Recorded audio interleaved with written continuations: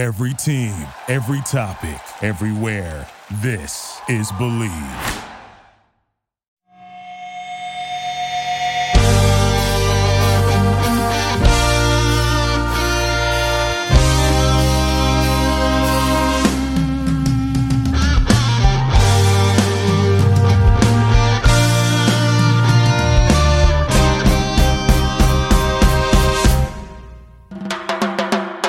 What up, TCK Potters? I'm your host, Sky Guasco. You are listening to the Candlestick Kids Fantasy Football Podcast.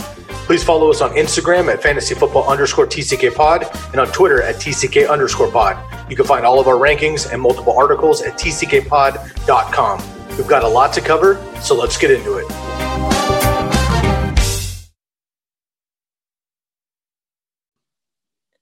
What up, TCK Potters? Sky back with you with another episode of the Candlestick Kids Fantasy Football Podcast, a.k.a. TCK Pod. This is episode 327, breaking down the Thursday night game, Saturday games, late Sunday slate, and Monday Night Football. Lucas is actually unavailable this week, unfortunately, but no fear. Chris Benavides is here. Shouts out to my man for the Commish crew. You hear Chris usually on Fridays breaking down the TCK Pod, Listener League recaps and previews. For those of you that maybe only listen to that podcast because you're in the league, now you get a special treat. Chris is with us for the late game slate. Chris, what's up, man? How are you? What's going on, brother? Yeah, happy to be on twice this week. It's nice to obviously join you to break down some fantasy stats here. So, yeah, let's get into it.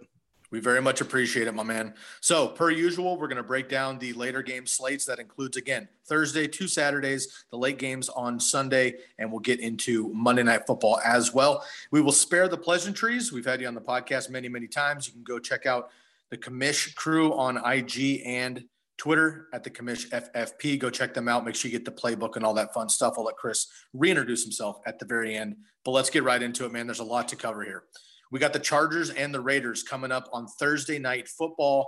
This is a divisional matchup in the AFC West. Of course, the Chargers coming in at a very disappointing and very surprising, frankly, 4-9. The Raiders above 500 at 7-6. The Raiders have scored 27 points per game. Quite impressive. For the Chargers side, man, we're going to break this down here by team, of course, like we always do. For the Chargers side, we start with Justin Herbert. Can we trust Justin Herbert? He was a quarterback 1 from weeks 2 through 9, but on the last 3 weeks, he has been subpar and under a quarterback 1, basically a middle QB2. Unfortunately, that really coincided with Austin Eckler coming back. Since Eckler's come back, he's just not firing it deep. He doesn't have to. Mike Williams left the game early last week. Keenan Allen, Austin Eckler, Mike Williams, and Hunter Henry, all questionable for this game. Looks like every one of them will play, but do you have any hesitations with any of the Chargers going into this game against the Raiders? The Raiders are horrendous, giving up the ninth most fantasy points to quarterbacks, plus matchup all over the board, especially for Eckler. But are you worried about any of the Chargers in this game on Thursday night? Now, it is the semifinals of the fantasy football playoffs, so we have to start making some gambles. We're not sure if some guys, like let's say a John Brown, we're not sure if he's going to play for the Bills on Sunday. So are you comfortable starting a guy like Mike Williams over him potentially? We got to start making those decisions. On the other side with the Raiders, Derek Carr has been the QB1 and the QB5 over the last 2 weeks. Very impressive. QB8 3 weeks ago against the Chiefs as well, playing very well. Josh Jacobs, of course, throwing out his hoax to the fantasy community, unfortunately. I'm sure there's mixed feelings about that across the industry. Nonetheless, still wasn't very good performance. So if you happen to sit him because he said he was not going to play, didn't really blow up in your face. Thankfully, Henry Ruggs is out for this game with the COVID IR. So that means Nelson Aguilar gets a bump. Darren Waller's automatic, of course, at tight end, but do you have maybe an upgrade for Hunter Renfrow with Henry Ruggs out? Chris, we'll turn it over to you. Let's break down the Thursday night matchup, Chargers at Raiders. Yeah, dude. So kind of just to unpack a little bit of what you were just talking about, and I'll kind of reverse engineer this. We'll start back at Justin Herbert. I actually don't feel at all nervous about starting him against the Raiders. They just fired their defensive coordinator, and I'm not quite sure as to where this defense stands, even from a gameplay standpoint. They're pretty much Swiss cheese against the run, so you were firing up Eckler anyways, but I think this ultimately helps out Herbert moving forward. Any of those potential options to, use the passing game, obviously leading through Keenan Allen. We'll also have Austin Eckler being able to provide some comfort there along with the Hunter Henry. So look, I just think that this is a plus matchup across the board. You already talked about this for Justin Herbert. He's got a ton of weapons against a defense that is mostly in shambles, and the person outside of the head coach just got released. So I'm not quite sure I feel all that nervous starting Justin Herbert. On the flip side, though, I am a bit nervous for the Raiders going into this game. I know that they're favorites, but I do think this is more or less a pick'em game since the Chargers are going to be at Las Vegas. With no Ruggs, I'm not entirely sure how the receiving core is going to do. Not that I'm banking on Ruggs to make a huge difference in this game, but overall, the Chargers have been pretty stingy against wide receivers this year. So, I wasn't, even with Ruggs in the game, I'm not quite sure I would have trusted even Renfro or Ruggs. You obviously have to fire up Waller, but Aguilar might have been the only guy I probably would have started in a flex position. All right, Josh Jacobs. If you were listening to the Commish pod, for those of you who are not tuned in yet, about a year ago, this same exact situation happened to Eric with Josh Jacobs. We knew ahead of time that he hates fantasy football. Like, this dude just straight up hates fantasy football. If you listen to our intro on our pod, when Eric comes in and says, I need you to give a shit about our fantasy team, he's talking about Josh Jacobs, because Josh Jacobs doesn't care about fantasy. So for him to do what he did last week is not a shocker to us. That being said, he also has that high ankle sprain, and pretty much that's what he's coming back from an injury standpoint. When we spoke with Dr. Edwin Porras, he basically said that this is not an injury that is something that is comfortable in coming back on. So I'm not necessarily sure Josh Jacobs is going to provide the most value moving forward for the rest of the playoffs. So couple that with he just doesn't give a shit about fantasy. I don't know that he really cares about coming in and producing for a team that, I don't know, is kind of on the fringe, and they just lost their defensive coordinator. So that's kind of my thoughts on this game here. What are your thoughts? I agree. And oh man, that is awesome. I have thought about every time I hear that intro in your podcast, I always think about where are those snippets coming from? Yeah. For that one piece, that's exactly what Eric's talking about. He was pissed because Josh Jacobs basically gave the middle finger to people that played fantasy football, which is why, it's basically what he was doing last week. Whereas like Keenan Allen, dude, he's like, and even Austin Eckler, dude, are like, they're your boys, dude. They want to perform well for fantasy owners. And they've mentioned that many times on their social media pages. So it's just the difference of two styles, but yeah, Josh Jacobs is kind of a dick. That is very interesting. And that's some behind the scenes analysis, only available on the Commish pod. That is excellent, man. I'm glad that you brought that up. That's interesting, man. Cause I don't have Josh Jacobs shares because I was fading him preseason anyway, and I just went elsewhere. But it is interesting when you bring fantasy into it. Kenyon Drake in the early part of the season was like, don't worry, everybody that held on to me, I'm coming. Like, good for you for picking me up. Now it hasn't worked out really with Kenyon Drake, but at least he's into it. Austin Eckler is like the best with fantasy football, like sending out his videos, like hyping himself and getting into it. He's a big proponent of the fantasy footballers. He's one of their intros. He gave them a shout out on our 1,000th episode and all that. So that's pretty awesome. But yeah, as far as the game goes, man, I totally agree. I am nervous about Herbert just a little bit, only because it is Thursday with all these guys kind of beat up. I'm not sure. That's true. Also, this is just kind of thinking like the game behind the game. Sometimes when coordinators get fired or head coaches get fired, depending on the relationship with the players. Now, they're not performing as the Raiders, but the Raiders have never had a fucking good defense, frankly, my whole life. But if the players like the guy and he gets fired, they kind of are down and it's a bummer and they have a funky attitude and it can get worse.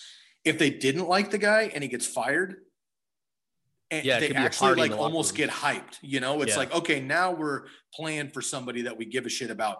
I don't know personally the way that it goes for the Raiders on defense, but either way, I mean, you said Swiss cheese. They are absolutely Swiss cheese. And I think that the Chargers are going to carve them up. I'm just a little bit concerned about these injury reports. I want to monitor that going into Thursday night. And as far as Josh Jacobs goes, it is what it is. It didn't bother me because I don't have the shares, but I definitely followed the aftermath in general. I gave a take on that when I did my Ballers and Stallers on Monday. So you can flip back and hear that if you're interested.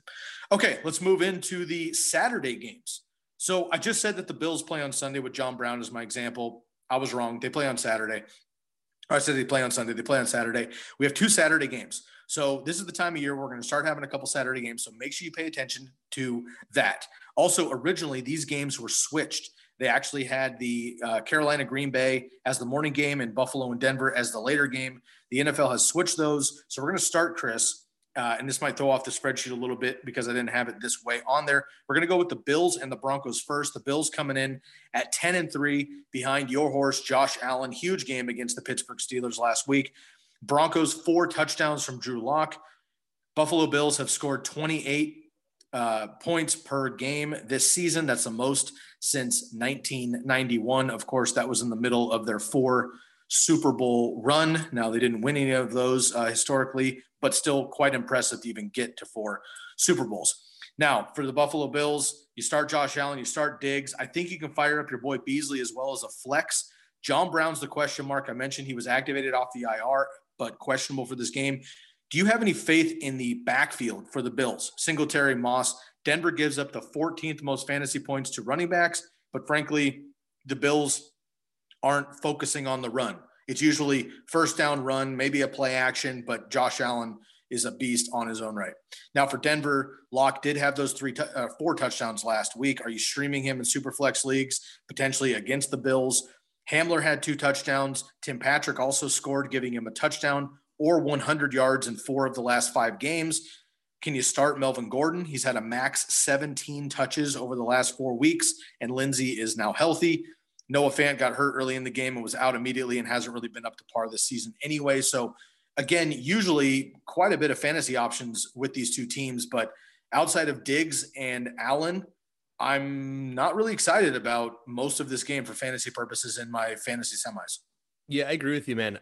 Just off the top here, the Denver Broncos, just as a general team to watch, have been incredibly underwhelming this season. Like, I just haven't really enjoyed watching the Broncos play football. So off the rip, that doesn't excite me to want to even consider even playing people in this game, typically because they're just not scoring a ton on a weekly basis. Now, I know that they had a good game last week, but yeah, that was Locke's best game of the year. I just don't see him having back-to-back matchups or performances like this. So the Bills have actually on defense have been pretty good the last few weeks. They've held Justin Herbert and Roethlisberger to fewer than 18 points over the past couple of games here. So I like the Bills to keep what I am going to consider their playoff form moving forward. So on the offensive side for the Bills, I think you got to obviously fire up Allen.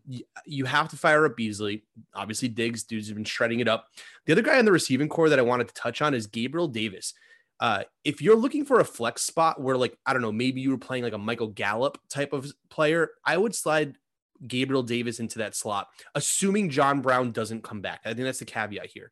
He's been sliding into that John Brown role very nicely, and he's had 3 touchdowns over the past 3 games as a result of that. So there is the option for Gabriel Davis to continue with his sort of high TD upside, which is, a nice place to be because Allen is finding him in the end zone. And to be fair, the opposing defenses have their hands full trying to cover everybody else. And so Gabriel Davis tends to sneak his way out of the backfield or sort of where he is lined up. And, for example, last game, he found himself on a double pump back of the end zone, and he was just right there for the catch. So Gabriel Davis, I like him if John Brown doesn't play.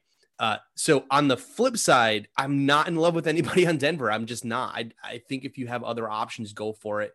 I just don't really find myself being attracted to wanting to start anybody in Denver.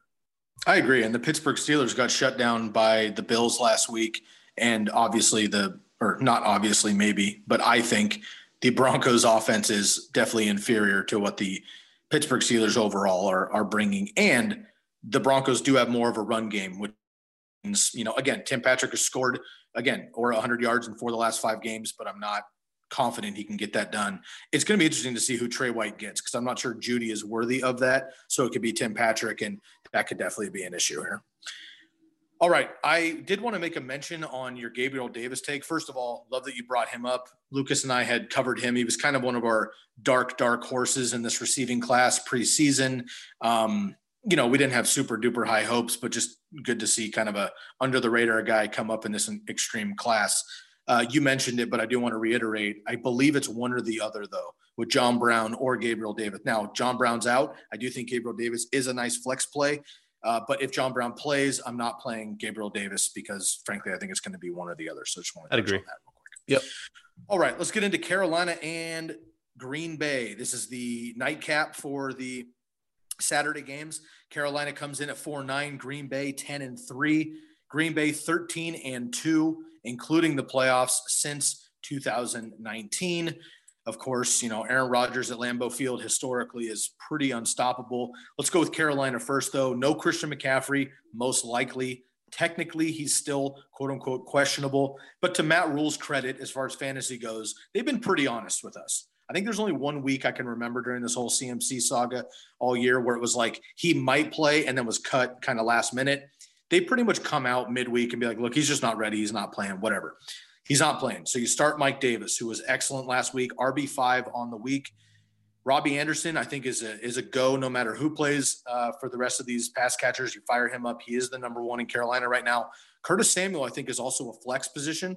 And if DJ Moore plays, he can also be a flex as well. That would increase Teddy Bridgewater's opportunity, but a super flex only option for me personally. For Green Bay, you start Rodgers, Adams, Jones, and Tunyon.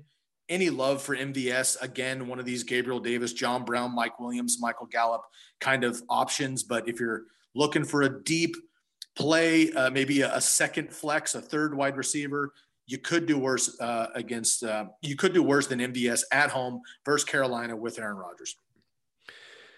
Yeah, so this game's interesting. It kind of feels like a trap game, but I actually don't think it will be. Like, it feels like it should be, but I don't think it will be. And the reason really is because I don't really think that Green Bay is going to have a hard time putting up points against Carolina. I know that's kind of like a shocker to say in a sense, but like Carolina is not a terrible defense when you kind of look at their stats over the course of the year on average. And in our true strength of schedule that we've done with you guys, they're about middle of the road. So like it feels like they should be able to score points pretty easily against Carolina. But on the flip side, I don't actually know that Carolina is going to be able to keep up on an offensive standpoint. And so the only player that I actually feel really, really confident in for Carolina is Mike Davis, just given the, kind of the funnel-based system that the Green Bay Packers defense allows to running backs. Outside of that, I don't know that I totally feel confident in DJ Moore, Robbie Anderson, Curtis Samuel. I could totally be wrong here. Obviously, there's been many occasions where, these three have had great games and where maybe they shouldn't have, and then vice versa, where they didn't have good games, e.g. the Atlanta Falcons game. And, it looked like they should have in a sense, right? So it just seems to me like this type of game doesn't bode well for the receiving core for Carolina. Green Bay has been extremely good against wide receivers pretty much all season. I think they actually stack up in the top 5 or so against wide receivers, but yet they fall inside the bottom 4 against running backs. So that's why I feel good about Mike Davis moving in against Green Bay. On the flip side, Aaron Jones, this is a cake matchup for him.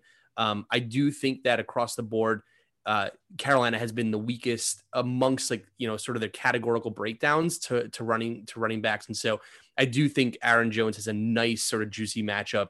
And of course, again, the receiving core, you obviously have to fire up Aaron Jones, Tunyon. I don't know about MVS. You'd have to put me your lineup in front of you for me to suggest play MVS. If you have other options that you feel better about, my gut says go with that option rather than MVS. Touching base on Aaron Jones quickly. Last week, he played the Detroit Lions, who are basically like the other worst team in the league against the run.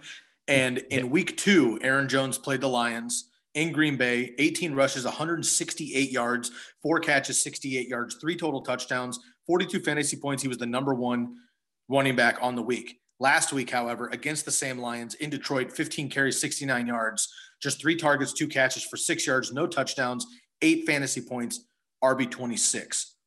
Do you think that's a representation of a few things? The Green Bay offense, which is Aaron Rodgers first and foremost, and Devontae Adams playing out of his mind, or the Lions playing the Packers twice, making corrections, or Aaron Jones, frankly, just not quite being the Aaron Jones we want? He was injured for a couple weeks in the middle of the season, came back week 9 versus the Niners, RB24, Jacksonville, RB23, Colts, RB11, Bears, RB21, Philadelphia. He was able to get over 148 yards and a couple scores. RB2, but again, last week, RB26. Are you concerned at all overall about Aaron Jones, or you play the matchup, Carolina's terrible, the Packers are at home, they should run it up, you feel okay? You mentioned a trap game. I don't think there's a chance in hell the Panthers beat the Packers. I could see this being Devontae Adams gets 150 yards and 3 touchdowns in the first half, and they run the clock out, or somehow the Panthers actually step up and make this a game, in which case that could potentially hurt Aaron Jones if he doesn't get going. Yeah, it's possible. I mean, I think the context of sort of this question is all it always comes down to, we're not suggesting sit Aaron Jones, but it's more about the confidence level of, going into the semifinals with Aaron Jones. So yeah, it's possible, dude. Anything's possible. Like, it's very possible that he could have, sort of another game where he doesn't put up the Aaron Jones like numbers that we're sort of used to or come to expect. Although I just don't think that this kind of game is going to be like the game that we saw in Detroit. So in Detroit, they're playing indoors. It would seem like it's like a kind of a slow paced game in a sense. Like Green Bay scored every quarter, but they scored a touchdown every quarter until the fourth quarter where they scored 10 points. It just didn't seem like they needed to rely on Aaron Jones all that much, and that you never really felt like the Packers had that game out of control. So I just feel like this game being in Green Bay, my guess is they're gonna run the ball a lot more than just handing the ball 15 times to Aaron Jones. So so that's how I see the game progressing. Got it. Let's move on to the Sunday slate. We're going to start with the Jets and the Rams. The Jets coming in at a cool 0-13, still in great position. Trevor Lawrence at the number 1. The Rams coming in at 9-4, looking for not only the NFC West title, but also a higher seed in the NFC overall. The Jets have the fewer than 20 points in 9 games this year for the Jets. Not going to get it done, clearly. Now, for the Jets, Chris, I'll make this quick and easy. We do it pretty much every single week, especially against the Rams, top defense. Is there anybody on the Jets that you can start? That's an honest question. Anybody on the Jets you can start. The Rams are top 5 against QBs, running backs, and wide receivers.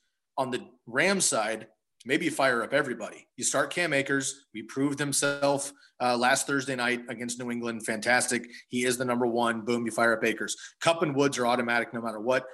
Are you comfortable with Jared Goff? He's averaging 24 fantasy points at home this season, and the Jets give up the second most at the quarterback position. Seems like a lock, but Jared Goff is pretty inconsistent overall. And then Higbee and Everett, I'm going to throw in there just because, but do you have any faith in one or the other if both are healthy?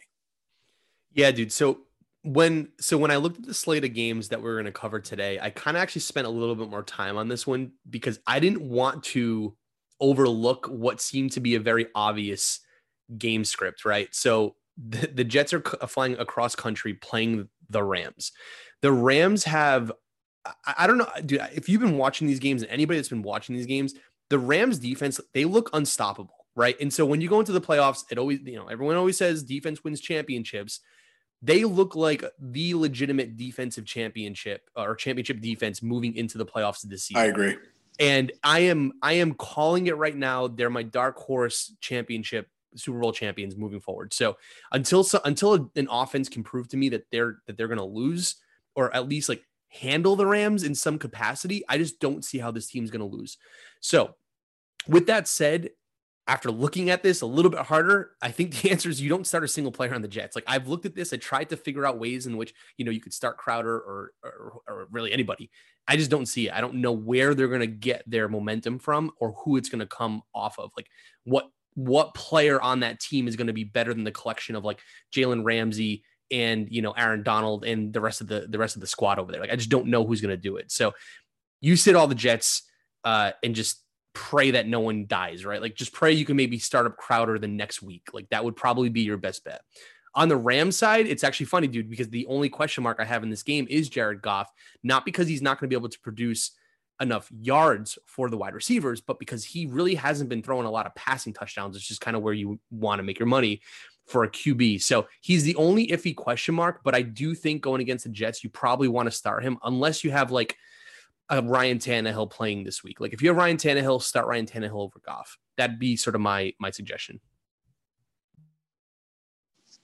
I agree. I think what's interesting about this, and you mentioned game script, which is important to think about. Jared Goff had a season low 25 pass attempts last week against New England, and they handled the Patriots, unfortunately for our Patriots fan in the audience. But Russell Wilson also came out last week and had a season low in pass attempts and was pulled at the end of the third quarter. Like, it didn't even wait for the fourth quarter because the Seahawks were running the Jets. Now, in week 7, 8, 9, I think the players still had a little bit of pride to like maybe try to eke out a win just because it is their career, it's their livelihood. They're embarrassed if they're still professionals. And pretty much everybody in the NFL was on a winner in high school, was on a winner in college at some level. So it's in their DNA to be successful. When you're on a team like the Jets, who your GM, your head coach don't give a shit about you and you're horrible, it hurts your ego. But at this point of the season, they only need to lose 3 more games and they lock up the number 1 pick and they can just move on from the season. I think that's kind of almost the goal at this point. Russell Wilson came out last week, throws 4 touchdowns immediately. Like immediately. I was playing him in one of my leagues and literally I'm watching Red Zone and it just like every 6 minutes in real time, it's like Seahawks get the ball back. Russell Wilson, boom, touchdown to DK, boom, Chris Carson, boom, just touchdowns constantly. I'm like, holy shit, dude, he's going to throw 8 touchdowns this week. But then they pull him because it's just the game's out of hand. So I think this, like Jared Goff could potentially do the same thing. And if they're going to ride Akers, it may not happen early, but in the second half, it could be all Akers. I do like the receivers because they're going to get the work no matter what to run out the clock. But Jared Goff, I think you can start him if you need to stream and you're hurting. But I would go elsewhere just because I don't think the Jets are going to be able to compete, and he could potentially just let you down in sheer volume. Russell Wilson threw 4 touchdowns last week, but he only had 200 yards. So it just kind of, again, depends on the overall opportunity there. I agree. I would just add one more thing too, on the tight end side. I'd actually probably steer away from Gerald Everett and Tyler Higbee. Again, the game script is going to play out. It's going to end up being the Cam Akers show again. Like they're going to need to get him basically prepped for playoff football. And this is the time to do it. So they're going to give him the workload. I totally agree. Let's move on to the Philadelphia Eagles and Arizona Cardinals. Philly comes in at 4-8-1 behind Jalen Hurts. Very, very impressive game last week, getting the Eagles off the schneid there and proving himself as that starter for the Eagles. Quite impressive. And then the Cardinals come in at 7-6. They've been reeling lately, but bounced back against the Giants last week. Hurts and Murray in a battle of dual threat Oklahoma quarterbacks. So they both played for the Sooners there. So that'll be fun to watch them. Kind of similar quarterbacks. Hurts doesn't have the wheels that Murray does, but certainly the shiftiness. For Philadelphia, we'll just start right away. Do you trust Hurts in week 2? Last week I was on this podcast and we've talked about Miles Sanders, and I'm not going to get into last week again because I've talked about it 3 different times. Everybody else in the industry has talked about it. Here's the deal. You were either, and Eric and I had a battle on Twitter about this whole thing over the last fucking 4 days anyway. So you were either in the camp that I was, where it was, look, rookie quarterback, the Eagles are shitty. Miles Sanders is going to get his ass kicked. The Saints are amazing. Don't play him. Or you were like, yeah, but it's Miles Sanders. Maybe he'll at least break off an 82-yard touchdown and the 33 yards the rest of the game won't matter. Well, If you're on that team, you won. If you're on mine, you got kicked in the face. It is what it is. I would have made that call 9 times out of 10. I stand by my take, whatever. But I also said sit Hurts. I also said sit all the wide receivers and tight ends. I was right across the board except for an accidental Miles Sanders 82-yard touchdown. So going up against a much favorable matchup, Chris, are you comfortable with Jalen Hurts in single quarterback leagues? Are you streaming him over anybody? Who are you streaming him over? He had over 100 rushing yards last week on 18 carries. You love that. I mean, that's like vintage Cam, Lamar Jackson, Taysom Hill. That's up there. And he can throw the ball as well. Now, Miles Sanders, again, you got to fire him up. He proved himself. Boom. Although I'll tell you right now, I am not going to be shocked if he eats shit this week for no reason other than that's what he does. He beats good teams and doesn't do well against bad teams. I'll leave it at that. Any pass catchers in Philadelphia you're interested in, including the tight ends. On the Arizona side, you start Nuke. Do you trust Kyler right now? Again, not running as much, but running a little bit more. Had a better game against the Giants, but they're beat up. Do you trust them against Philadelphia? And then Drake or Kirk. Do you trust anybody on this offense other than Nuke Hopkins? I want to make a quick shout out to a deep tight end play. Dan Arnold is the tight end for the Cardinals. You don't hear about him much because he literally has like 6 targets over the last 4 weeks. 4 of those are touchdowns, though. He has 4 touchdowns over the last 4 weeks. Philadelphia gives up the 9th most points to the tight end position. If you're very desperate at the tight end position, I think you could do worse than my man Dan Arnold, who will probably only have 1 catch for 4 yards, but it could be a touchdown, and that wins you a week there at the tight end position. So Philadelphia, Arizona. Chris, take it away. Yeah, so I'll start with Philadelphia here. The Jalen Hurts play. It's very interesting, right? I'm gonna kind of unpack it in a different sense. Jalen Hurts comes across like a very confident man. If you ever seen any interviews with him, he almost kind of comes off a little smug, right? But it could also translate to I'm just confident in my abilities and proper swag. Yeah, a little bit. Yeah, he doesn't not Baker swag, but like proper swag. Yeah, exactly. Yeah, like you don't see Jalen Hurts out there banging the drums to the Phil Collins in the air tonight the way Baker Mayfield does, right? He kind of keeps his mouth shut, but when you ask him, he's going to tell you he's the best quarterback on the field, right? So that came through against the Saints. Like he was very, very good. He had full command of the game, and when the pocket broke, he easily kind of slipped out, and that's where he got his rushing yards from. And it was almost like the Saints were shocked that this was a thing that he was capable of. So I say all that because the Arizona Cardinals have really struggled with running quarterbacks over the past, let's say 5 or so games. Like they've led a span of at least 5 players to have at least 35 rushing yards that were quarterbacks. So this is a situation where Jalen Hurts could actually have another great game. And all of a sudden, the dude's got more confidence leading in to his first 2 starts in the NFL. So I actually like the start of playing Jalen Hurts. I'm not necessarily nervous with going with the rookie again. If you absolutely need a desperate play, like if you have like a Taysom Hill or I don't know, a Mike Glennon, like I had to play right in a super flex league. Maybe start Jalen Hurts if you have him. I like that start this week.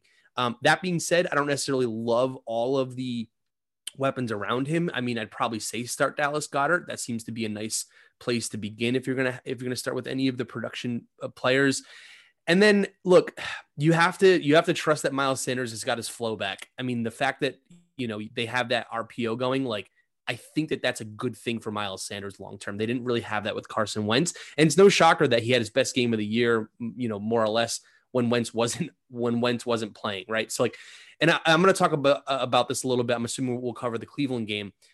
If you're in obvious running or obvious passing situations, it's very easy for the defense to know what's about to come. And that's pretty much what Miles Sanders felt like he was battling all year. And on top of that, Doug Peterson wasn't giving him the ball. So the fact that he was getting some of those opportunities and also, broke off some of those big plays was obviously very good against a team that, and everyone knows is I think at this point, the Saints hadn't let up a 100-yard rusher in any capacity the past 2 years is something that is like some crazy stat line like that. And they let up 2 in 1 game. So I like both plays here. I'm probably fading the wide receivers if I can, and then I'll start Dallas Goedert for the Eagles. On the flip side, look, the Arizona Cardinals, they're a weird team to figure out. Obviously, you got to start up Nuke Hopkins. I'll say this in the Kyler Murray side. Kyler Murray ran for 10 times last week.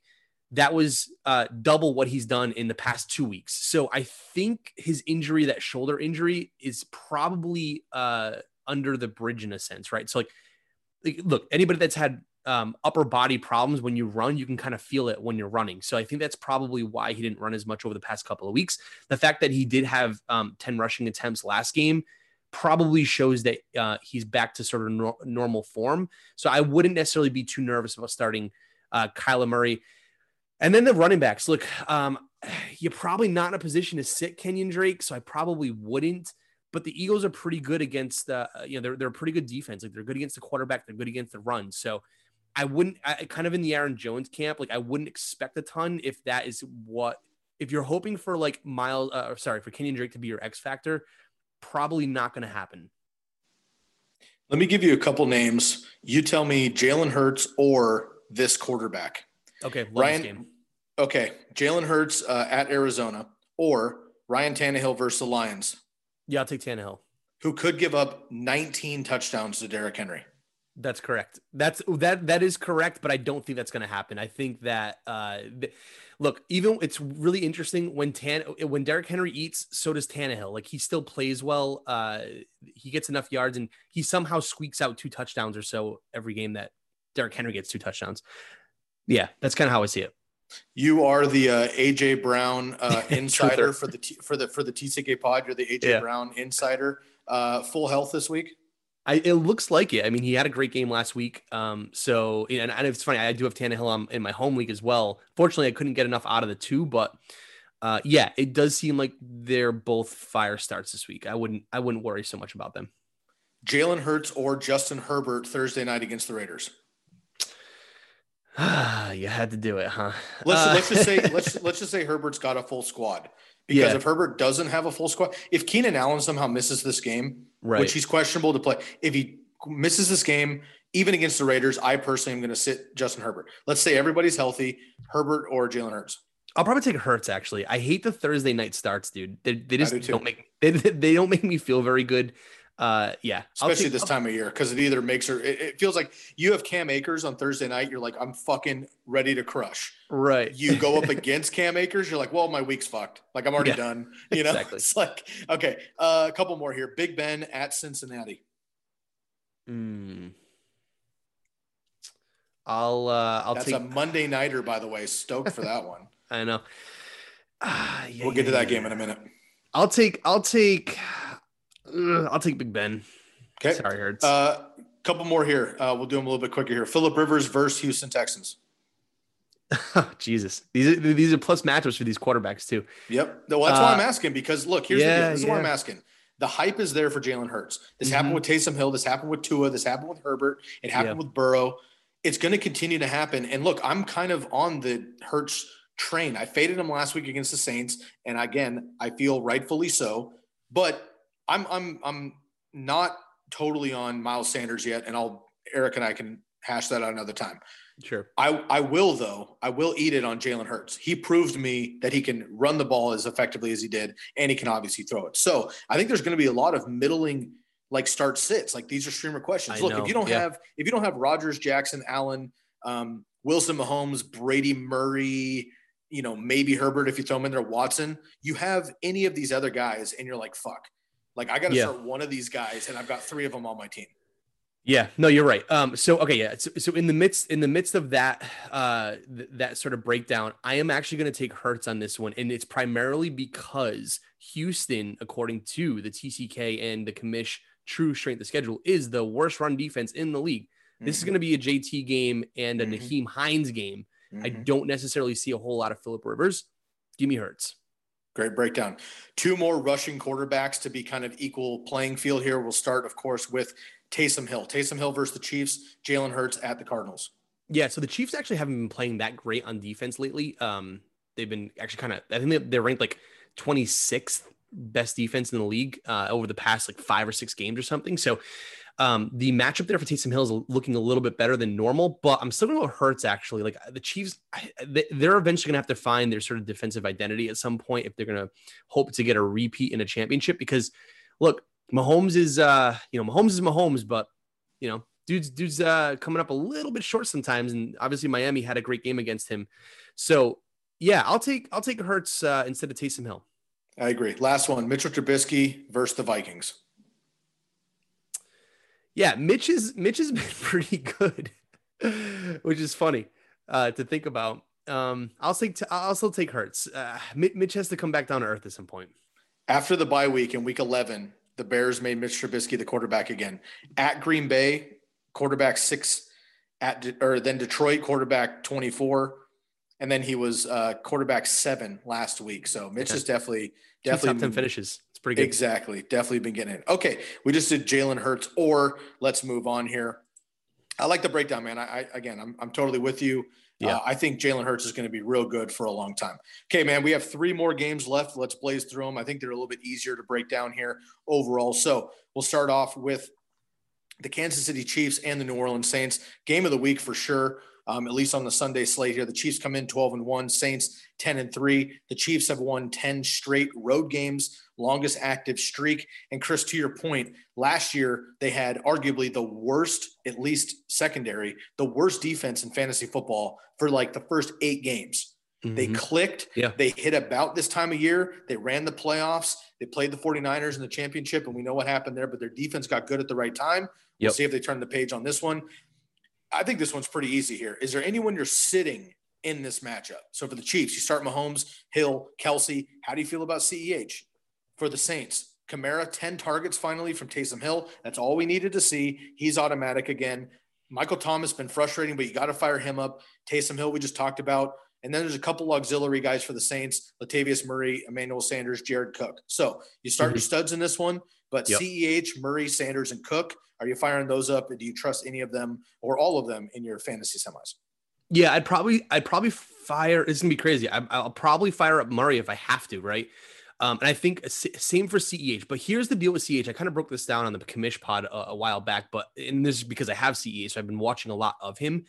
He's very game script dependent, which is why he's been so volatile. And unfortunately, he hasn't really come to fruition like you would have hoped, because you probably picked him in like the second round once we heard that Williams wasn't playing this year. So that being said, this could be a favorable game script for CEH, right? And so really what you need is, so CEH is going to get the first 2 reps out of the, for offensive drives. And then it's basically, and it's kind of how I broke it down, it's basically a crapshoot from there, right? So if you have CEH, you're going to watch him first 2 reps, and then it's however the game plays is how the Chiefs are going to run their offense.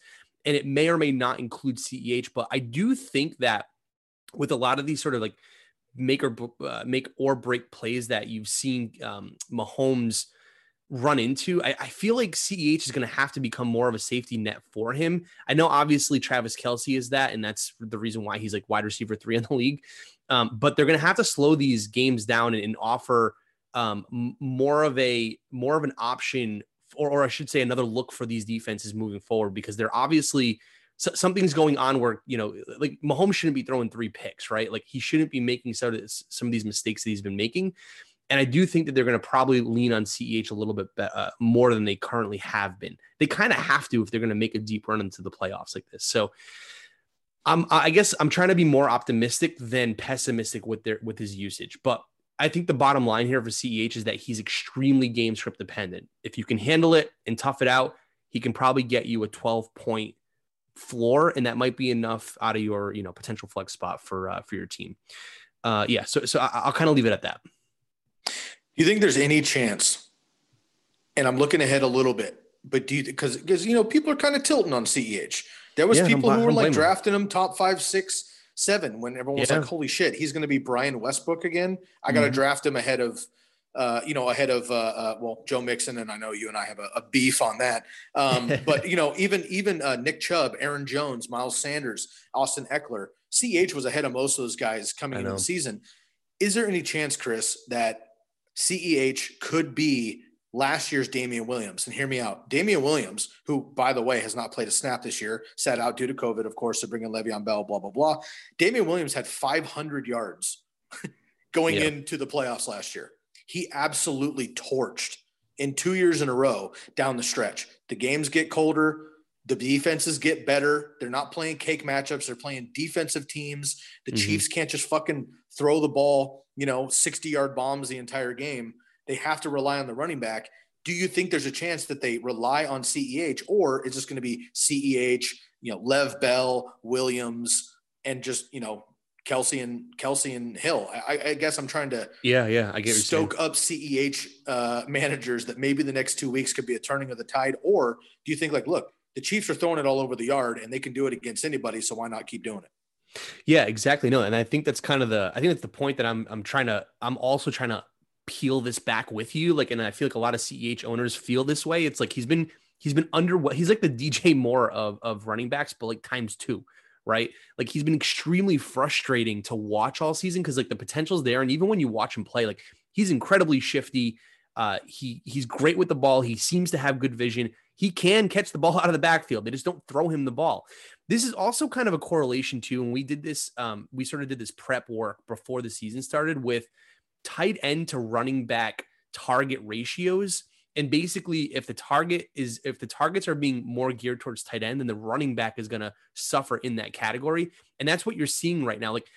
Travis Kelsey is basically scavenging a lot of points away from CEH. I remember on a few occasions, Travis Kelsey mauled away touchdowns, either from a penalty that had happened when CEH scored, and then the very next play that Kansas City had, it went to Travis Kelsey, or just straight up Travis Kelce is the guy in this particular situation, where in any other team, it would have went to the running back. So the point is that yes, from an optimistic standpoint, they need to get CEH more work. They have to work the running back position more into their game plan in order to maintain sort of this long term run in the short term, if that kind of makes sense. Will they do that? I have no idea. I think that's kind of the point that we're trying to make. Like, they don't have to do it. They have the weapons on the offensive side to not have to do it. I would love to see them work CEH more into the game, like he sort of was last week, and what he should do moving forward. So I'm optimistic. I think I would like to say that on average, he's going to get you a floor of about 12 points, but without the touchdown work, really, he's kind of around that 12 to 15 max. Like, I just, if Kelce, broke his leg tomorrow, I think you probably see CEH being like more of like a 20-point range, but Travis Kelce in that lineup is just not going to be a thing. What % chance do you have that CEH runs for an 82-yard touchdown against the Saints this week? Probably zero. Like, it's not, but then if you asked me last week, I would probably have said the same thing about Miles Sanders. So absolutely. Let's move on, man. 2 games left. Sunday Night Football, the Browns coming off a crusher against Lamar Jackson and the Ravens. They had it all the way till the end. And then, of course, the dagger, Justin Tucker, comes in and wins the game. Browns 9-4, Giants 5-8. They get a stinker against the Cardinals, but Daniel Jones is just not healthy. May not even start this game. Could be Colt McCoy again. Baker Mayfield is 7-1 versus non-divisional opponents this season, which means he is 2-3 against the Steelers, the Ravens, and the Bengals as a group. Versus everybody else, he is 7-1. We'll start with the Browns, who played very well against the Ravens. You start Chubb automatically. Do you feel automatic about Hunt as well, who actually outpaced Chubb last week in fantasy points? Baker Mayfield, ? Landry, ? Higgins, ? The only ones I'm like 100% again for in this game, like automatics, Nick Chubb for sure, and actually the Cleveland DST. And ironically, I feel better about Cleveland's DST if Daniel Jones plays hurt. The Cardinals DST absolutely crushed last week, 6 sacks, a couple awesome turnovers, of course. So they were great. But do you feel good about Hunt, Baker, Landry, and Higgins for the Browns? And then on the Giants side, look, Wayne Gallman's been getting sniped. On his touchdowns, he gets like 60-yard runs, takes a play off, and they score on the next play. We've seen that the last couple of weeks. But Wayne Gallman should be an RB2. You fire him up. If Jones plays, are there any pass catches you're comfortable with, including Evan Ingram? If it's Colt McCoy, do we just sit everybody except for Gallman on the Giants? Yeah, so I'll start with the Giants first, and I'll work the way back to the Browns. So yeah, I am a bit nervous with the pass catchers for the Giants, even moving forward. Just not sure Colt McCoy is the guy to get them the ball as many times as you'd hope for. That being said, I'm pretty sure I saw this stat. Wayne Gallman's like the RB4 on the season from week 7 on. So he's effectively an RB1. He's kind of like a James Robinson, light in a sense, right? But he's still a top 12 running back since week 7. So yeah, you got to fire him up. No questions asked, even against the Cleveland Browns, who are pretty good in general. So yeah, fire up Wayne Gallman. The Browns. Okay. So yeah, Nick Chubb's an automatic. I'm going to say Kareem Hunt's an automatic. The Giants defense pretty good. So this isn't necessarily like an absolute, like it looks like an uneven matchup on paper, but it's really not. And I would say it's more even than I think the sort of the odds are giving the Giants at this point. So the Cleveland Browns are -3.5 here. So, and they're playing in New York. So I don't necessarily I can see the Giants pulling off like an upset victory here. Like, this is not totally out of the question. It's mainly because the defense the Giants defense is pretty good. Like, they're not terrible. They're not. Yeah. And so for fantasy purposes, I'm going to just bring this right back to Baker Mayfield. So, okay, Baker Mayfield's been pretty good, right? Over the past few games. The Giants, though, have been allowing just 17.6 fantasy points per game to the quarterback position. Like, they're very good against the quarterback. So I know that Baker's been kind of hot, and he had a great game, obviously, but that was kind of the game script that game presented itself. And I'm not surprised that it was high scoring. I don't think this is going to be the same type of game for for the Browns. I don't think this is gonna be the same type of game script. So here's the only X factor that I'll say if Baker's gonna have a good game. It's gonna be Nick Chubb. And the reason it's gonna be Nick Chubb is because, well, I would say this. It's gonna be Nick Chubb mainly because if Nick Chubb is having a good day, that means that the Browns won't be in obvious passing situations. I've kind of noticed that when Baker's in an obvious passing situation, the defense just gets on him. Like, and it's kind of easy for them to know when when they're in an obvious passing situation.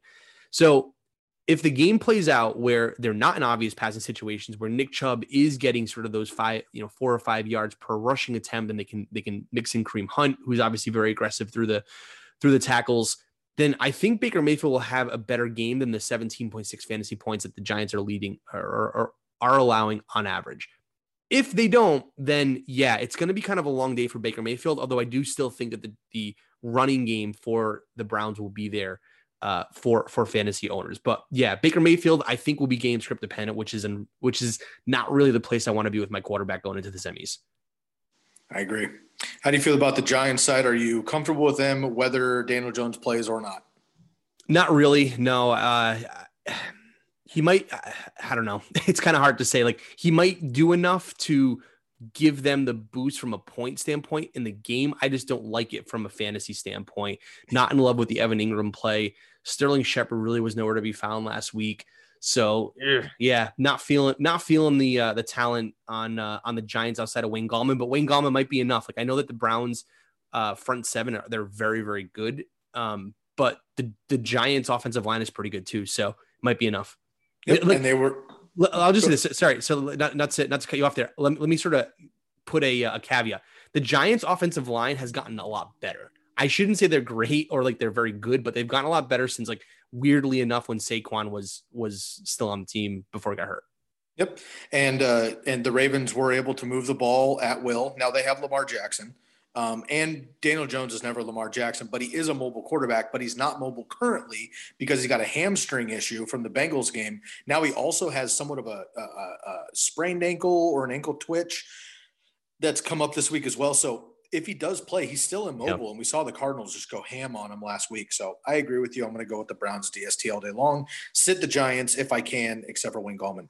Last game of the day, man, and we'll get into our picks. Pittsburgh Steelers, Cincinnati Bengals, Monday Night Football. Now, we hear about the 49ers and the Cowboys were supposed to be Jimmy Garoppolo, George Kittle, all the defensive line, the running backs are healthy. We got Dak Prescott. The Cowboys are 14-2 or whatever. Well, none of that has come to fruition, clearly. The Niners and Cowboys are horrible. They were supposed to be the Sunday night game this week.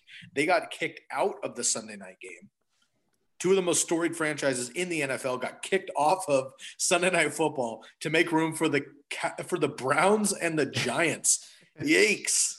You got to. How else are you supposed to show those Baker Mayfield commercials at a premium price? Lucas is loving it, but I'm not sure the rest of the country wants to see this game too much. Anyway, I digress. And actually, Bobby is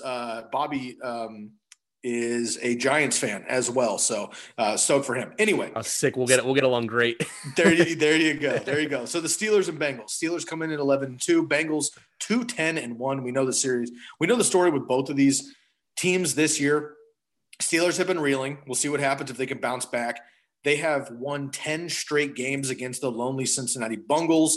I'm sure they'll be fine, but man, if there was ever a trap game, yikes. You think it's this one, huh? Wow. No. Here, hold on. Right. Don't hear what I'm not saying, as they say. I don't think it's a trap game because I think the front four, the defensive line for the Pittsburgh Steelers, are going to win this game. Period. Around that, I think the Bengals have a chance. But I think the defense is just too big, and they're gonna be fine. Yeah. For Pittsburgh, you start Big Ben, you start Juju. I'm sure you start Deontay Johnson, but he leads the NFL with 12 drops. Yeah, not good. There's also James.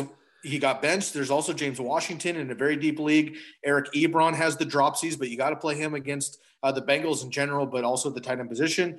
James Conner is my question mark. How do you feel about James Conner in this one? And then the DST is automatic, obviously. So really my two question marks are you confident in Deontay Johnson because he's probably your wide receiver too, and you're making decisions like, playing Deontay Johnson or let's say, I don't know, a Robert Woods potentially. And that's not a decision that I want to make this week. Right. Yeah, sure. So, maybe a Jarvis Landry or, somebody like that, Allen Robinson, whatever. Are you comfortable enough with Deontay Johnson with the fact that he straight up could get benched if he drops another pass? Or is his upside enough for you? I didn't even mention Chase Claypool, but I'm not quite confident in him anymore. So what are you doing with the Steelers offense? You start the DST automatically. And then like we did with the Jets, quite literally, Chris, can you start anybody for the Bengals? Yeah. So probably not on the Bengals. If you have someone on the Bengals, you were thinking long and hard, for weeks now since Burrow has been out on whether or not you're going to start a Tyler Boyd or a T. Higgins. There is the occasional, touchdown that one of them scores, and it gives you sort of that nice cushion and floor. But are you going to take that chance with maybe some of your other options against the Steelers? Probably not. So I'm going to go ahead and tell everybody just to park it on the Bengals players this week. For the Steelers, yeah, the Deontay Johnson problem here is a problem because you just don't know. The idea of sitting a player is basically to reprimand them on a thing that they keep doing that you've told them about, and they just can't seem to get it right in the game. But it's not to say that Deontay Johnson's a bad wide receiver. He's really not. And at one point, he was a lock to play every week in the middle of the season. He was putting up somewhere between 18 to 22 points a game, every game for 4 or 5 games straight. And it was that's the kind of production you'd love to have out of a wide receiver too. And he was that guy. So I don't think that it's a lack of confidence that the team has in Deontay Johnson. They just needed to reprimand him because he's not doing it well enough. Right. But I do think he's a talented player where he's going to get frustrated and start to make those plays because he knows that he's better than that. So if you have the option to play Deontay Johnson, it obviously depends on, who you're going to start in place of that person. So Sky, let me actually give you, let me sort of fire this back towards you. I actually got this question on Instagram for the Commish side, and a guy wanted to know, are you in a half point PPR, are you going to start in his flex spot, J.K. Dobbins, Deontay Johnson, or Jeff Wilson? It's these are the kinds of decisions that people are making in the semis. So what are your thoughts on that? If Raheem Mostert doesn't play against the Cowboys, I'm going to play Jeff Wilson, as crazy as that sounds. Yeah, I know. And that's yeah. I said, I put that to the group chat here, and I was and honestly, what do you guys think? Yeah. just over the top, I'd probably go J.K. Dobbins over that. And then Deontay Johnson. So either way, Deontay Johnson's third. And Chris, not to interrupt your take, but Deontay Johnson he feels like a better player than he actually has been on paper. Yeah, exactly. Now he does have wide receiver 6. That's his PPR. Wide receiver 6 in week 2, wide receiver 3 in week 7, wide receiver 6 and 8 in weeks 10 and 11. Other than that, he's been, 45, 119, 103, 94, 31, 32, 12, and 60. Yeah. So he feels good because they target the shit out of him. 10, 13, 15, 10, 11, 16, 13, 12. But the yardage isn't there if he doesn't get 100. And actually, he's only scored 1, 2, 3, 4, 5 total touchdowns. So his upside and big playability is there, and it's sexy. So when it happens, it's fuck yeah, we know it's going to be there. Right. But we've seen with every Pittsburgh Steelers receiver over the last 20 years with Big Ben, nobody's Antonio Brown, but anybody could be Mike Wallace for a week. Yeah, or Chase Claypool when he scores 4 touchdowns. But exactly. Yeah, you're right. I agree with you. And so to be fair to to kind of come full circle on this, when I did ask the team about Deontay Johnson, they all were like, yeah, I'm nervous about him getting benched this week. And also I would rather start J.K. Dobbins. That was kind of the play there. So while I am optimistic for Deontay Johnson, I'm really pulling for him because I do think he's a great player, and I'm just going to be excited to watch him develop. He does need to get the drops under control. And if he doesn't, it's obviously not a good situation. So I just don't know that I just don't know if you want to chance that in the semis. I'd probably go with the safer choice than Deontay Johnson. So yeah, that's kind of my take on that. And then James Conner, I think you have to play him assuming you don't have better options. That's kind of, he looks slow, dude. He looks bad. And I think it's not a Todd Gurley, he's injured and wearing down looks bad. I think it could be straight up a return from COVID, kind of a sluggish. Lamar Jackson said that he was sluggish coming back from COVID. Yeah. He slept. They said it on the Monday night broadcast that Lamar Jackson slept for 10 days, or obviously exaggerating quite a bit, but slept for 10 days after being diagnosed, was sluggish in that first week. And look, James Conner will never be the athlete, half the athlete Lamar Jackson is. So if he's sluggish, like James Conner just looks slow right now. He was great at the beginning of the year. He's healthy as far as I know. So I don't think it's injuries like Todd Gurley type shit. He could snap out of it, and it could be this week in a plus matchup. Right. But he looks slow, sluggish. And he doesn't have the pop that I'm looking for in my running back. No, I agree with you. And I'd actually probably say they probably brought him back a week too early, just kind of knowing that he actually has like pre-existing conditions with the whole COVID situation. Yeah. Cancer survivor, of course. Right. Exactly. So like, I'm going to lean on the side of like, yeah, he looks slow, but I think it's probably because of an illness. Like even CEH sat out that extra week because he had illness. Like we've all been there. Like whenever we're sick and the people that I've talked to that I know who have had COVID, they say it's like the flu times 3. Like it's just a really bad flu. And everybody that's gotten the flu knows that like you take a few days to get back to shape, like to get back in form. So I can only imagine what it's like to be an NFL player, but the only way to do that is to get you back in the game. So like, I'm not surprised that he did look slow. And I think that's kind of what I'm gauging that sort of take off of is that like moving back into this game, which is a plus matchup for the team. I do see that, or I'm hoping to see more James Conner early and often and actually getting him more involved in the passing game, which is something that they're probably going to do, especially if Deontay Johnson's dropping balls. So I agree. Start Ben, Juju, and Ebron. Yeah. And probably in the tight end situation. Yeah. I'd probably say start Ebron just because like, again, it's like a barren wasteland. Unless you happen to grab the wide receiver 3 on the year. So yeah, start Ebron. I agree. And just to wrap this game up quick and we'll get to your picks, Chris, and get off. Other than the accidental blown coverage when two defenders for the Cleveland Browns came up to basically guard against Lamar Jackson, looking to run the ball at the end of the game on the 4th and 5. He throws it over the top of him. Marquise Brown ends up walking into the touchdown. They win the game for the Ravens. Other than that play, outside of a couple catches from Mark Andrews, they were pretty much shut down in that game. So I don't think necessarily that it's going to be a great game necessarily for the Pittsburgh the Cincinnati receivers there. So other than the blown coverage and that bomb from Trace McSorley, I think the Pittsburgh Steelers would be fine there. Right. Okay, Chris. So you are new to this episode, but again, you're not new to the program in general. You listen to our pod, you're family of the show. We get it. We break this down at the end of each week. All of us have our picks in already. We're waiting on you, man. We would love to throw you in on this. Obviously, we've been going since week 3. So you're 100 picks behind us literally overall. However, we'll throw you in the next couple of weeks. You'll be covering them for Lucas down the stretch here. So let's throw you in and we'll do like percentage or something for you by the end of the year just to see how you're doing. So we do this really easy. We're not going to get all your picks on the air right now, but we're just going to do the ones that we covered. Real simple, Chris. I'm going to give you both teams. You give me the winner.